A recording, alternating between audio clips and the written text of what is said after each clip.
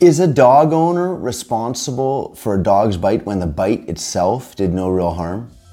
The common law previously held that the owner of a dog was liable where the owner knew or should have known of the propensity of the dog to bite. This was known as the one bite rule, so that if the dog had never bitten before, the owner would not be liable for a dog's bite. Now that all changed about 60 years ago. California Civil Code Section 3342 came into play, which codified the liability for dog bite. California Civil Code 3342 reverses the common law rule. I'm Niall Engfield with Tort Pilot. I have 15 years experience as an attorney and a special interest in personal injury law. This is part of Tort Pilot's mission to bring information about personal injury law to the public at no charge. The present statute sets out the rule of strict liability.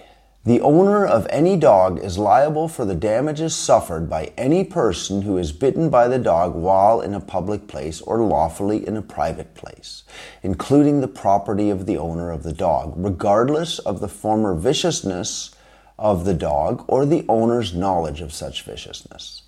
So there's no knowledge of a dog propensity to bite required for the owner to be liable under Section 3342. So in the case of Johnson versus McMahan, Johnson was working on the defendant's swamp cooler, which is an evaporative air conditioner that was located on the roof of their house. He was on a ladder when Timber, the 5-month-old puppy, ran out and bit his leg. Now, the bite didn't pierce the leg, but it pulled on his pants, and the plaintiff fell off the ladder, suffering injuries when he hit the ground. Timber's jaws closed on the plaintiff's legs, and the plaintiff's leg was between the jaws of Timber. He admitted that the skin was not broken. As a result of the dog's bite, he fell off the ladder and was injured. He sued under premises liability, negligence, intentional infliction of emotional distress, and strict liability under the statute, California Civil Code 3342. So the big question was, are the defendants liable if the plaintiff suffers the injury from falling off the ladder, not from the dog bite? Are they liable under the statute? The court found that they were. If the dog's jaws clamped on a portion of the plaintiff's leg so that a part of the plaintiff's leg was between the jaws, albeit separated from tooth by the cloth so as not to puncture the skin, a bite occurred. That is all the statute requires. Arguably, the statute applies even if the dog did no more than seize the jeans within its jaws and pull, causing the plaintiff to fall and suffer injury.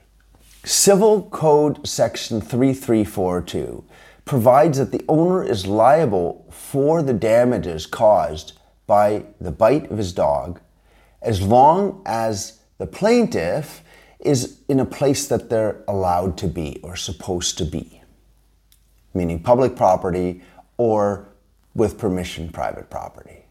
Under the Dog Bite Statute, the vicious character of the dog or the propensity to bite or the dog owner's knowledge of the propensity to bite are not relevant.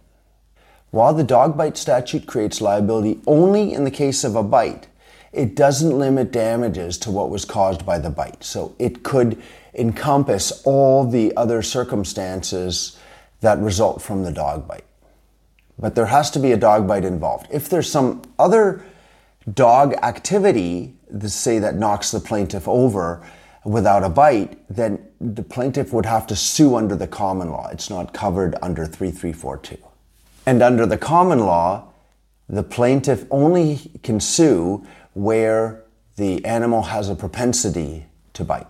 Strict liability means that if someone contravenes the statute, then they're liable regardless of fault. Assumption of the risk, like the veterinary exception, still apply. So assumption of the risk is where the work, like a veterinarian's work, involves taking on the risk of potentially receiving a dog bite in the carrying out of their duties.